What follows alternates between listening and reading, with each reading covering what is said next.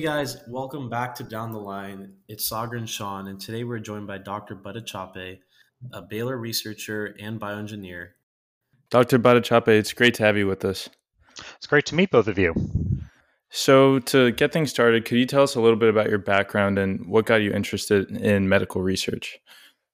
Absolutely. I'm a native Texan. I was born and raised in Houston, Texas, and Sugar Land, just outside. Went to Clements High School, and I attended Rice University, like both of the hosts on this podcast. I graduated in 2013, and with my degree in bioengineering.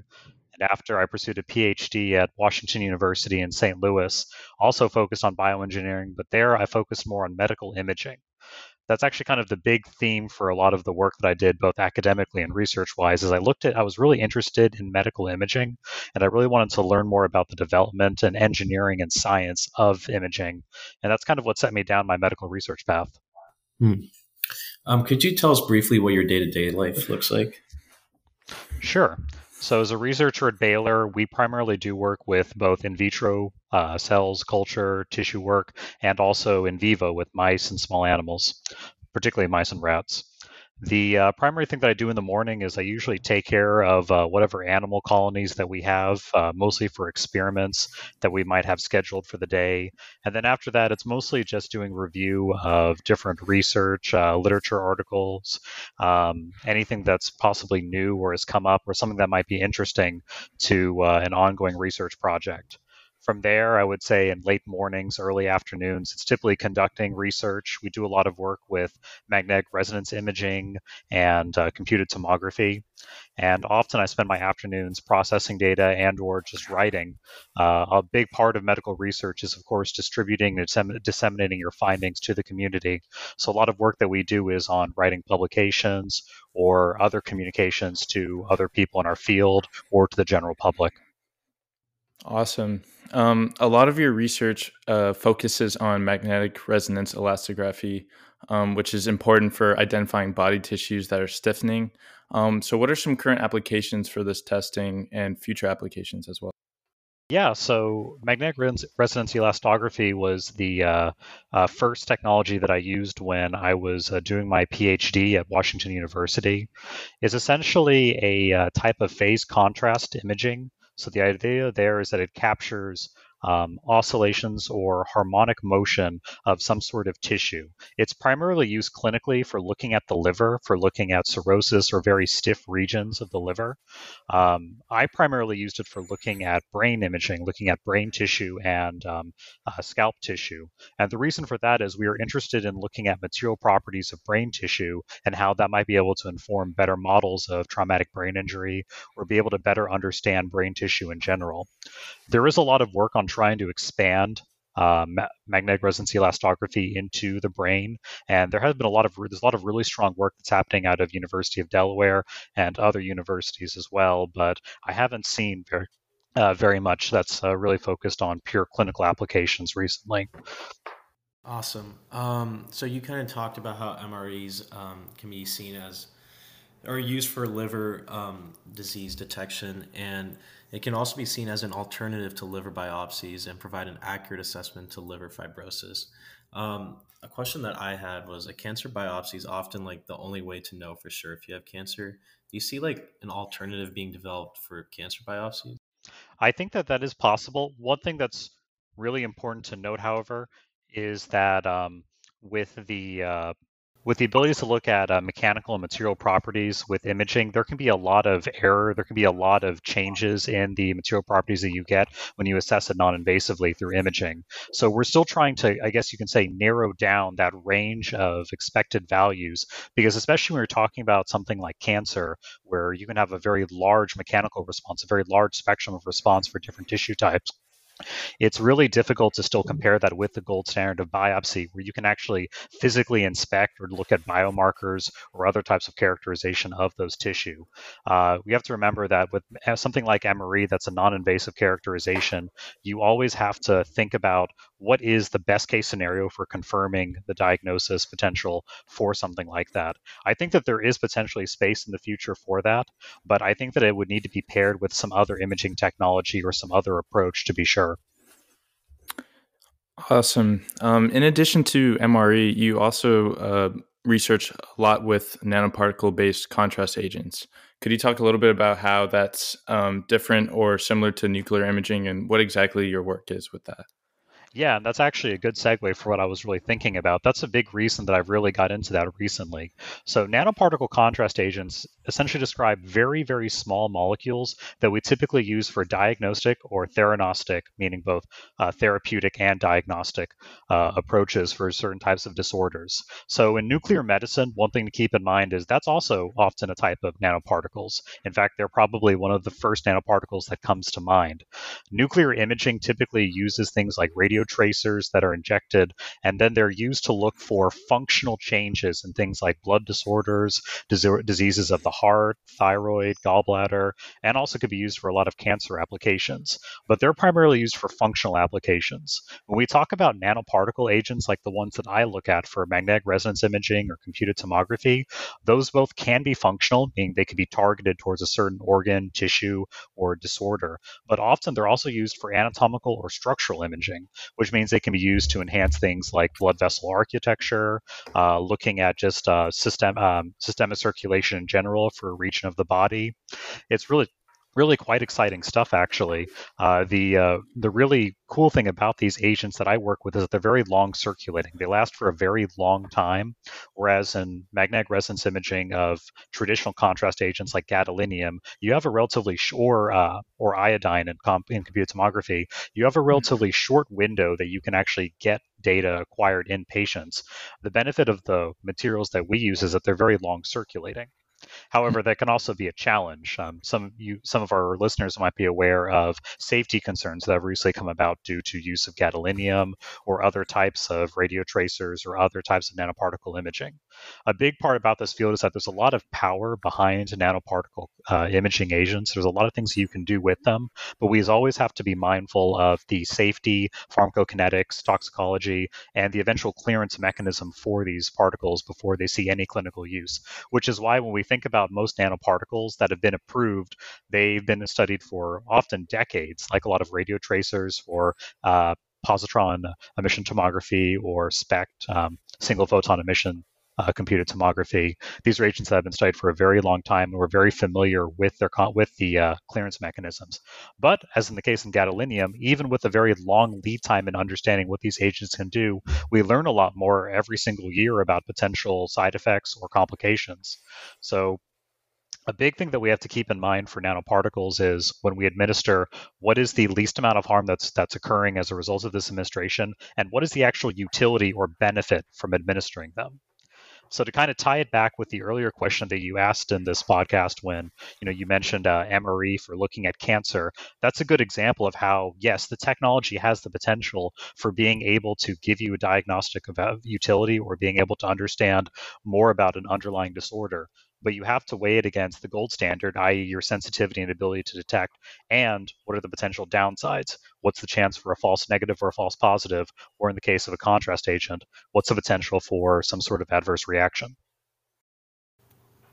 Interesting. So many like expect artificial intelligence to transform medical imaging, where an AI program can improve analysis or just lead to better treatment. Do you think like in the future automation will put the jobs of physicians, like such as radiologists, at risk? So that's a very long and very kind of complicated question, I would say. It's something that is discussed pretty frequently at radiology conferences, RSNA, and others. And it's a very important conversation to have because almost every field has seen technology and innovation come through and render certain practices obsolete. A big issue, though, with radiology, though, is radiologists are still the backbone for almost every single diagnostic approach that we have in a clinical setting. Almost every patient will undergo some kind of medical imaging for a clinician to better understand what's going on and be able to better understand more importantly, what treatment regimen should be performed. For radiologists, they have to essentially look at a very complicated data set. In addition to looking at the actual image that they have, which, right, artificial intelligence and machine learning could potentially provide insight and standardized ways of processing, they also have to think about the patient itself, which can be very difficult for these more sophisticated AI and ML approaches to do. I think that we're very, very far away from the machines coming from a radiologist's job, but I do think that more hospitals will start thinking about ways to change workflows for looking at and processing medical imaging data. And that's going to have an impact on what radiology in the future looks like. I think what's more likely is that radiologists, as of right now, the ones that typically look at screens and then pass on their impressions to other clinicians, I think that that field is going to change, and those radiologists are going to take a more active hand on the treatment side in terms of interventional radiology, or they're going to become more like me. They're going to become more like scientists, and they're going to start using these algorithms themselves, and they're going to improve their ability to process lots of different data sets, look at a large number of different patients, and potentially also inform treatment more using these tools. So I think instead of rendering them obsolete, I think it's going to be a partner for radiologists. And I think that the best radiologists, the ones that really advance the field, are going to be the ones that adopt this technology and harness it as opposed to being afraid of it. Mm-hmm. Your research seems to really focus on how to improve and better use medical imaging technology itself, as opposed to just the greater involvement of machine learning and automation altogether. Do you feel that enough scientists are focused on the tech itself? Well, I think that right now there's a very, very big focus on artificial intelligence and machine learning. I think they're very attractive. It's a very attractive field of research. And the reason for that is because there are a lot of people that can bring a lot of different disciplines to bear on what is, at the end of the day, a computational problem. When you look at a medical image, it is a 2D data set of pixels, right? You're looking at different intensities, and it's very appealing for people that have a computer science or engineering background to try to think about ways of processing that data and finding ways to innovate and find ways that you could do the diagnosis that's often done qualitatively. That's one of the first instincts that any engineer will have looking at such a data set. As for what I do, however, I'm a little bit less interested in that approach, because I think that there are a lot of people that are far more educated than I am on the artificial intelligence and machine learning spectrum, but there are very few people that think about hardware, and they think about the actual imaging techniques, use of contrast agents, use of different imaging equipment, or trying to manipulate the actual physical underpinning of how that image is acquired, like in the case of magnetic resonance elastography. MRE is a really exciting field because you're essentially manipulating the way that you acquire that image data, and you are getting a whole new set of information out of that you wouldn't normally get from just as normal scan 2D or 3D image acquisition of the host tissue. So those are things that I'm really interested in. I think that I'm more interested in those than artificial intelligence and machine learning, primarily because those ways of interpreting and computationally acquiring data really require very high fidelity data to begin with. And that's the most important thing. AI and machine learning can give you a lot of leeway in, maybe reducing time of acquisition or improving diagnosis of relatively poor images. But at the end of the day, you still need some sort of imaging. You still need some threshold of image quality for these algorithms to do their best work. Otherwise, they're going to have a lot of issues deciphering and being able to make decisions for clinicians. So you said in the past that the next generation of healthcare oriented scientists, engineers, and business people will likely focus on the emergence of telemedicine and other advancements in medicine. Besides telemedicine, what other technologies do you think will shape the next 100 years, and how should future physicians plan to adapt? 100 years is a really long time. All right, let's say 20. Let's say 20. But I would say that, we talked about artificial intelligence and machine learning. In addition to just those being unleashed on images themselves, they're also going to be used on patient data, looking at patient history, looking at things that the patient themselves gives, like with, say, smartwatches or Fitbits. Personal medicine, I think, is going to be one of the biggest advancements in the next few years, as all of us start to have a larger digital footprint as we try to keep track of things like blood pressure, heart rate, sugar, cholesterol, etc. These are all things that are going to be part of this digital signature that's going to be attached to every single individual patient. And that's kind of why I think a lot about telemedicine.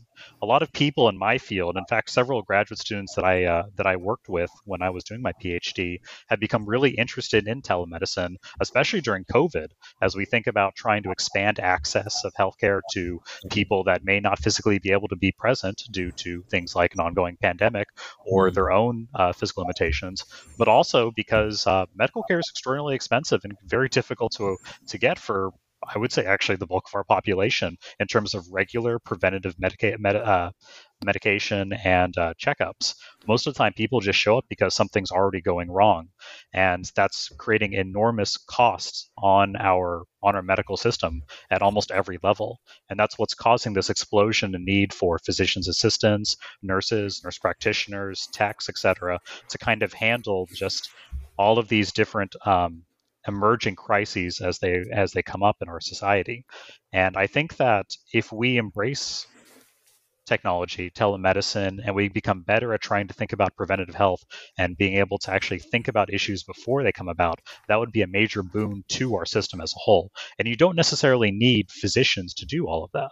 And that's a really important thing to think about for listeners of this podcast that are thinking about careers outside of uh, uh, being a physician. Is you need people that are very well versed in computer science, people that think about the business infrastructure that would be necessary to use personal data in a very safe and effective way. Also making sure that you're maintaining privacy controls for your average user, but also using that data in a way that could help physicians and help individual patients. I think that when we think about what engineers in biomedical engineering, for instance, think about. There's been a very large focus on chemical engineering and electrical engineering over the last, say 10 years in my field especially. But I think that the future is going to be very heavily weighted towards computer science and engineering.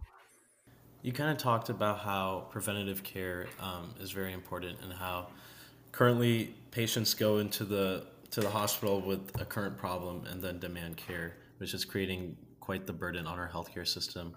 How can someone like you, as a biomedical engineer, focus on more of a preventative care mindset? Is there like research that you could promote? This is more of a public health oriented question, so I don't know if it's really up your alley, but is there anything you could do? Well, like I said, imaging is the one of the most important parts of patient care. Almost every patient is going to have some sort of imaging performed in order to determine what's going on. What I would say is that when we think about the ability for imaging to interact with patients, it's also, actually, a quick aside, another thing to note is that imaging is also one of the more costly elements of personal care as well for most patients. So it's a little interesting to think about that. And I do think about this quite a bit for my research, and that it's a very indispensable technology, but it's also underpinning some of the largest increases in care and the cost of care for the average patient.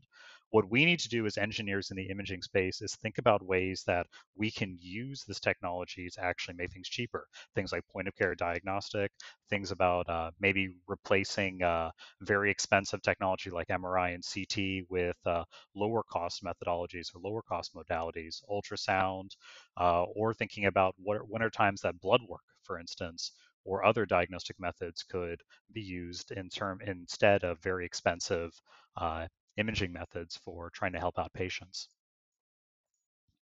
And going off that, we're talking about how telemedicine gives people better access to clinicians, and you mentioned but there's a big cost issue in terms of diagnostic imaging, right? MRIs, PET Yes. scans, CTs, and I was thinking, do you see a future where imaging, you mentioned cheaper, but what about smaller or more portable? So patients could maybe have it at their homes and use it as part of their telemedicine visit, but that might not be feasible. But could there be like a facility, right, where it's like you said, cheaper, portable, and more efficient? Yeah, absolutely. There are a lot of companies that are thinking about portable ultrasound, for instance, things that you could just interface with your cell phone, as an example. I think that's really exciting Hmm. technology. You also have different vendors and different scientists looking at portable MRI, very small scale, small field devices that can be enclosed to look at things like just small extremities or the head. Lots of different ways you can think about portable imaging uh, utilities. And I think that that's a really cool approach. An issue, though, with those is, again, like we talked about at the very beginning of this podcast, is, again, the sensitivity and the effectiveness of it relative to the fear of false negative or false positive diagnosis. So that's why a lot of these technologies, I think, are still in such an exploratory phase, because at the end of the day, when you think about the allure of these technologies, it's immense. But if you make a mistake, consequences are catastrophic. So going back to your research, one of your studies discusses the use of a novel nanoparticle formulation that allowed for the early detection of Alzheimer's. Could you talk a little bit more about that, and if you could see this technology being used for early detection of other diseases? Oh yeah, absolutely. So this is a class of nanoparticles that we have targeted towards specific biomarkers of disease. In this case, looking at Alzheimer's disease, this is targeted towards amyloid. So this agent was tested in small animals, and also we've done quite a bit of in vitro work as well with it to make sure that it actually does target the biomarkers of interest, which is amyloid in this case. And in addition to that, we've also done pharmacokinetic and tissue biodistribution studies to be able to better understand the safety profile and clearance mechanism for this. So this is a very exciting platform that we've been using.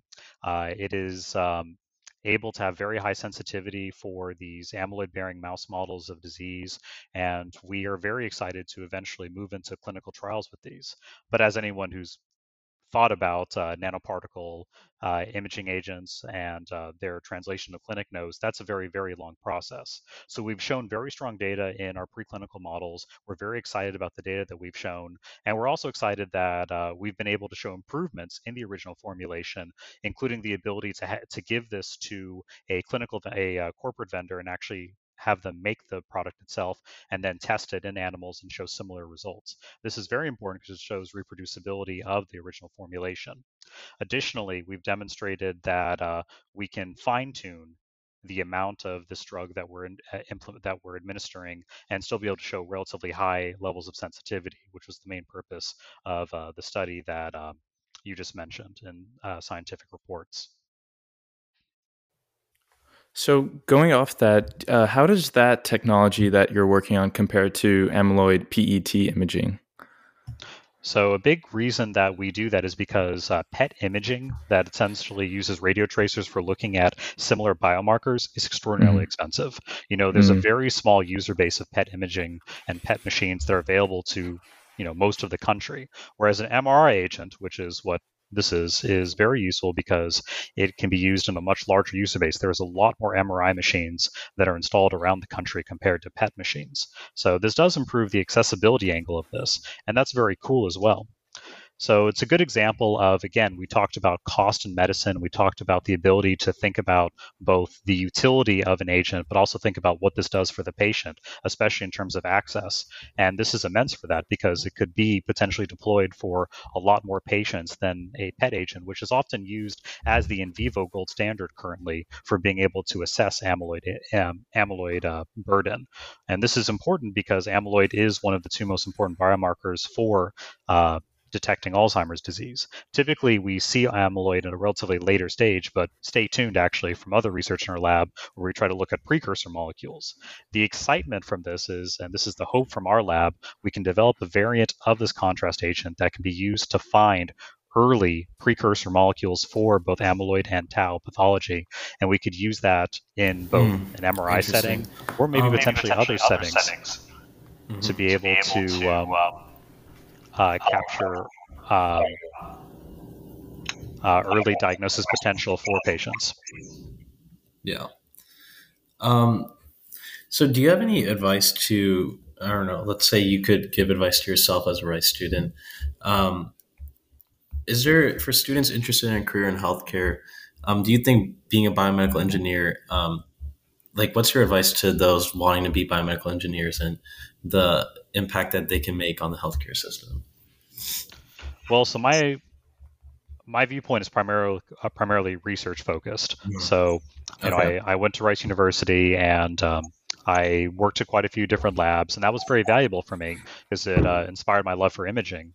And it also helps me make connections that were going to be really important for me to pursue my PhD and find inroads for my future career. That was very useful for me. But in general, research is very valuable for undergraduate students because you develop a lot of very powerful skills. You learn how to work with animals, you learn how to work with cell culture, tissue, you learn how to process data. These are all very important tools for undergraduates to learn, and they can be used in more than just research. I think the primary advice that I would give engineers right now, especially at a place like Rice, is to not only try to find research applications, research labs that are willing to take you on, teach you, and give you opportunities to publish or go to conferences and present your work and have your own original projects that you could work on, but also to think down the line, as this podcast probably thinks about what you'd like to do with that skill set. If you want to be a clinician, research is still very important. Almost every clinician is going to do some sort of fellowship or some sort of research post medical school, or maybe even during medical school. If you are interested in working as a consultant, if you're interested in working in research and development, if you're interested in building anything, because the field of bioengineering is so new, research is very valuable because you're able to get exposed to a lot of different ideas, technologies, and methods that could be useful for almost all of these different emerging technologies that we've talked about during this podcast, whether it be new contrast agents, new ways of using imaging technology, thinking about artificial intelligence and machine learning, or thinking about, the next big thing in telemedicine, or being able to use a patient's physical or medical data to better inform treatment for them. Awesome. So kind of taking it back to the macro lens, with the growing adoption of technological advancements in medicine, we kind of touched on these two main issues that I wanted to talk about, like the trust and acceptance of the technologies, as well as legal issues. And we've kind of seen this, right, to a degree with the mRNA COVID vaccines. My question is, do you think it's the scientist's job to gain patients' trust, or is it the role of the healthcare providers? I 100% believe it is on the job of scientists to be better. If you look at a lot of podcasts in the space, there's a lot of controversy around, podcasts that will have very prominent scientists on who will express skepticism about vaccines, will express skepticism about the research behind it, its efficacy, its safety even. And a reason that I think there's so much of a fascination with content around that is because the people that do work on these really has not done a very good job, I think, about, trumpeting their own success. The deployment, the study and the distribution of these mRNA vaccines is incredible, and it has been incredible for societies worldwide. And I think that a lot of things have been lost in the details, in the achievements for this technology. And a big reason for that is because scientists have kind of let narratives get hijacked by people that have their own vested interest in what's going on, in promoting their own brand or promoting themselves or their own research. And a big problem is that as scientists and as physicians as well, we're not doing a good enough job about talking to the everyday person, talking about these things, talking about what science actually is, because science is hard. Science is very difficult. There are a lot of bumps along the road. There are a lot of things that have happened over the last 2 years throughout this pandemic that no one really could have predicted. And because we've had a lot of trouble talking about things that have surprised us or things that we didn't expect, that's led to a lot of people to have a lot less faith in us and a lot of less faith in the products that we create. And that's something that we do need to be better about. Definitely. So kind of one final closing question, and it's something I've been thinking a little bit about. Do you think the improvements to, light-based and ultrasound scanning technologies, do you think they mostly come from signal processing improvements or just improvements to the fundamental device design? That's a very big question. The answer is both are very, very important. There's a lot of emphasis right now on the signal processing side, thinking about using better sampling of the signals that you get from these imaging technologies and being able to decipher them and create stronger images from them. But I think that it's very important at the very beginning to have very strong signal for you to be able to deploy these new processing and interpreting algorithms on. Because if you don't have good signal to begin with, then again, you're not going to get a very good product out of it. I think that for like these portable ultrasound machines especially, that's a very important example, because ultrasound requires on relatively low signal to begin with, and you can have a lot of different observers look at an ultrasound read and come away with different opinions. And the reason for that is because ultrasound is a very powerful technology, but it is also a relatively subjective one in the way that you read things and the way that you use that technology. Being able to improve the output, the hardware, and the ability and the just clarity of what you get out of it is going to be immensely beneficial for all sorts of different applications. No matter how good the AI or machine learning side of this equation gets, it still requires good data being input to be valuable to the user.